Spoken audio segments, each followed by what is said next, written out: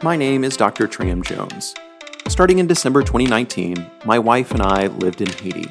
Recently, given the current insecurity, we are out of the country, but we continue to support and work with our partner clinic, L'Espoir Timoun, with its 53 employees on the ground in the city of Croix-des-Bouquets, Haiti. The year is 2004. Port-au-Prince is in turmoil. A rebel army has taken Haiti's second city and now has the capital surrounded.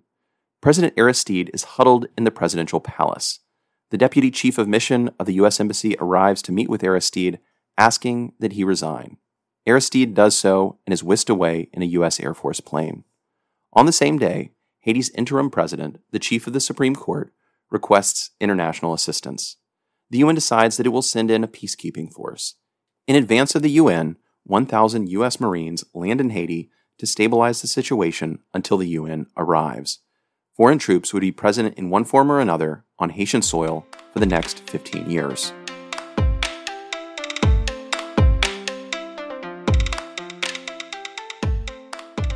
We've now arrived at the third and final U.S. intervention in Haiti. And to be fair, outside of the initial invasion, this was more UN than U.S. And we're talking about 15 years. Where do we even begin? The UN occupation of Haiti from 2004 until 2019 has a lot we can talk about. Cholera, earthquakes, sexual abuse scandals. It is widely viewed as the model of an intervention that was not successful. And this topic is difficult to fully evaluate because it's so recent. We almost need a few decades to pass to be able to look at this with the dispassionate eyes of history and be able to evaluate what went wrong. But let us try anyway. As usual, we'll start with the basic facts. If you'll remember, the U.S. put President Aristide back in power in 1994, 3 years after he had been ousted in a violent coup d'etat. Forces brought him into power, stabilized the situation, held elections, and left the country in 1996. Now, fast forward 4 years to 2000. Aristide is elected again. But over the next few years, under his watch, corruption mounted. Powerful business elites and former army officers protested against Aristide, eventually creating a rebel army that would sweep down from the north. In response, Aristide armed his supporters, the inner-city poor, creating Haiti's first true gangs, whose allegiance was directly to him. Violence rose precipitously. Finally, Aristide was overthrown and the U.S. and UN stepped in, first with Marines and then UN peacekeepers to stabilize the situation. At the time, there was agreement among U.S. officials that troops had left too early after the last intervention. This time, the international community resolved that they would make good and sure that Haiti was stable before they left. For the next several years, UN soldiers and police battled the gangs left behind by Aristide, trying to stabilize the country. And then, in 2010, the Haitian earthquake occurred, convincing the UN that a continued presence would be necessary. Peacekeepers would not leave the country until 2019. And even at that point, the Dominican Republic, Haiti's neighbor to the east, argued that the country was not stable enough for foreign troops to leave. And they were right. From the moment that troops left, the situation rapidly devolved in Haiti. Today, rival gangs war openly. The Haitian government is unable to stop them. Murders and rapes are commonplace. There is no rule of law. There are no democratically elected institutions. Haiti is a failed state. And why did this happen so quickly, just a couple years after the international community left? As I said, we are too close to the action to have an unbiased view. And if you ask different Haitians, you will probably get many different responses, in the same way you would get different responses to any political question in the United States. But let's try. My bottom line summary, and this is my opinion, of why the mission failed was that neither the Haitian government nor the international troops had the support of the Haitian people. We could stop there, but let's examine a few aspects. First, the mission was too long. Understandably, the U.S. wanted to lead a longer mission, given that their previous 2-year foray into Haiti had not led to a long-standing democracy. The course they chose was to correct all the way in the other direction. And why is a long mission dangerous? Because when soldiers are in a foreign country, things happen. This is not to speak ill of soldiers or question their morals. It is the nature of war. Put thousands of troops in an unstable environment with guns, and if you wait long enough, scandals will happen. Every year that troops stay, the odds are ratcheted up more and more. After 15 years, you're going to have some issues. And, of course, they happened. First up was cholera. In 2010, UN troops from Nepal brought the disease when they were deployed. The subsequent outbreak made nearly 1 million Haitians sick and killed at least 9,000. Did the UN try to bring cholera into Haiti? No, of course not. Could they have focused more on hygiene at their base? Of course, and they should have. But a countrywide cholera outbreak was probably not foreseeable. The problem is that with each year you stay in country, the odds of something like this goes up. And to their shame, the UN was very slow to admit culpability. There were also sexual abuse scandals. A Sri Lankan unit ran a child sex ring, paying children as young as 12 with snacks and coins. But this was just the tip of the iceberg. As the rumors say, there are many curly-haired, mixed-race children in the slums of Port-au-Prince, the result of liaisons between peacekeepers and local people. And as years passed on, the UN peacekeepers were accused more and more of killing civilians. These often occurred during anti-gang operations. The population can excuse accidental killings in the first couple years, especially if the situation is much more stable than the chaos of Aristide's presidency. They may even view this as a necessary evil.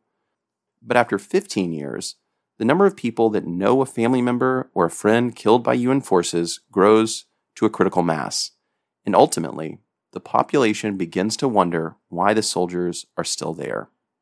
So that's one problem. The mission was viewed as too long. Every year brought new scandals.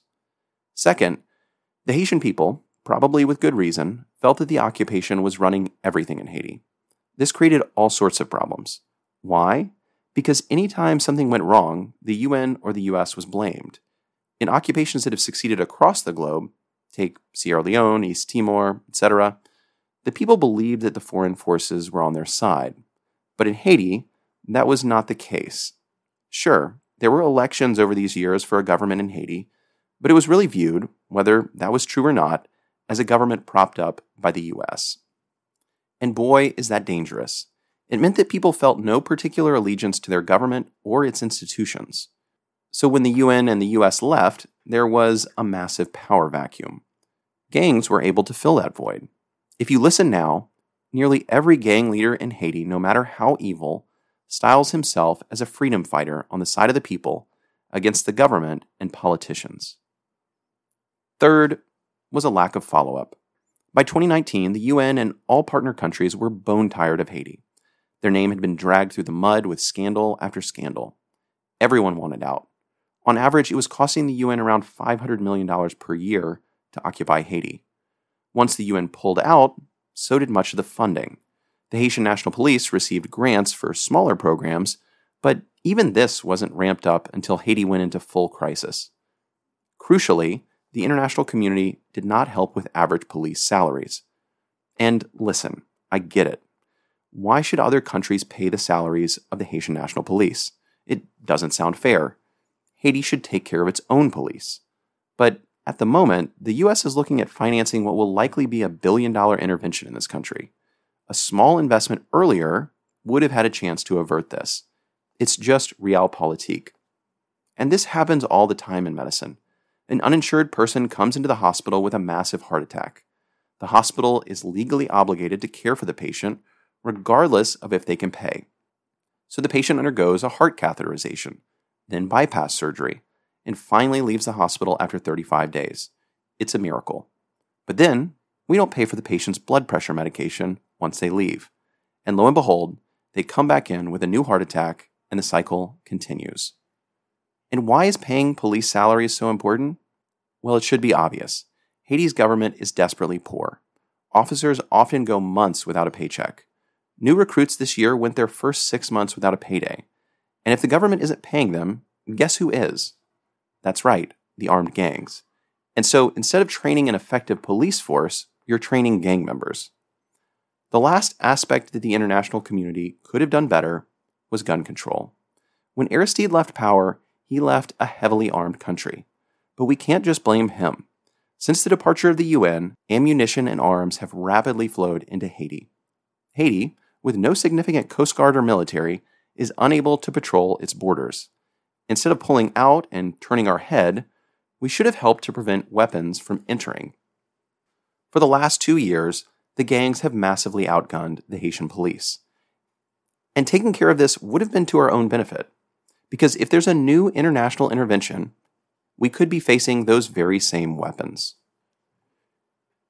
At this point, we have perhaps belabored the point, and I'm aware that it is easy to be a critic, to point out where things could have been done better.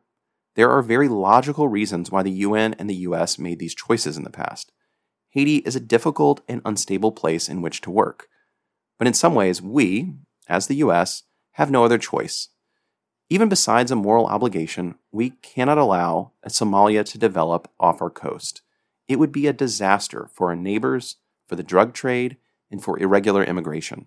And to be crystal clear, this is where we are headed, if we haven't gotten there already.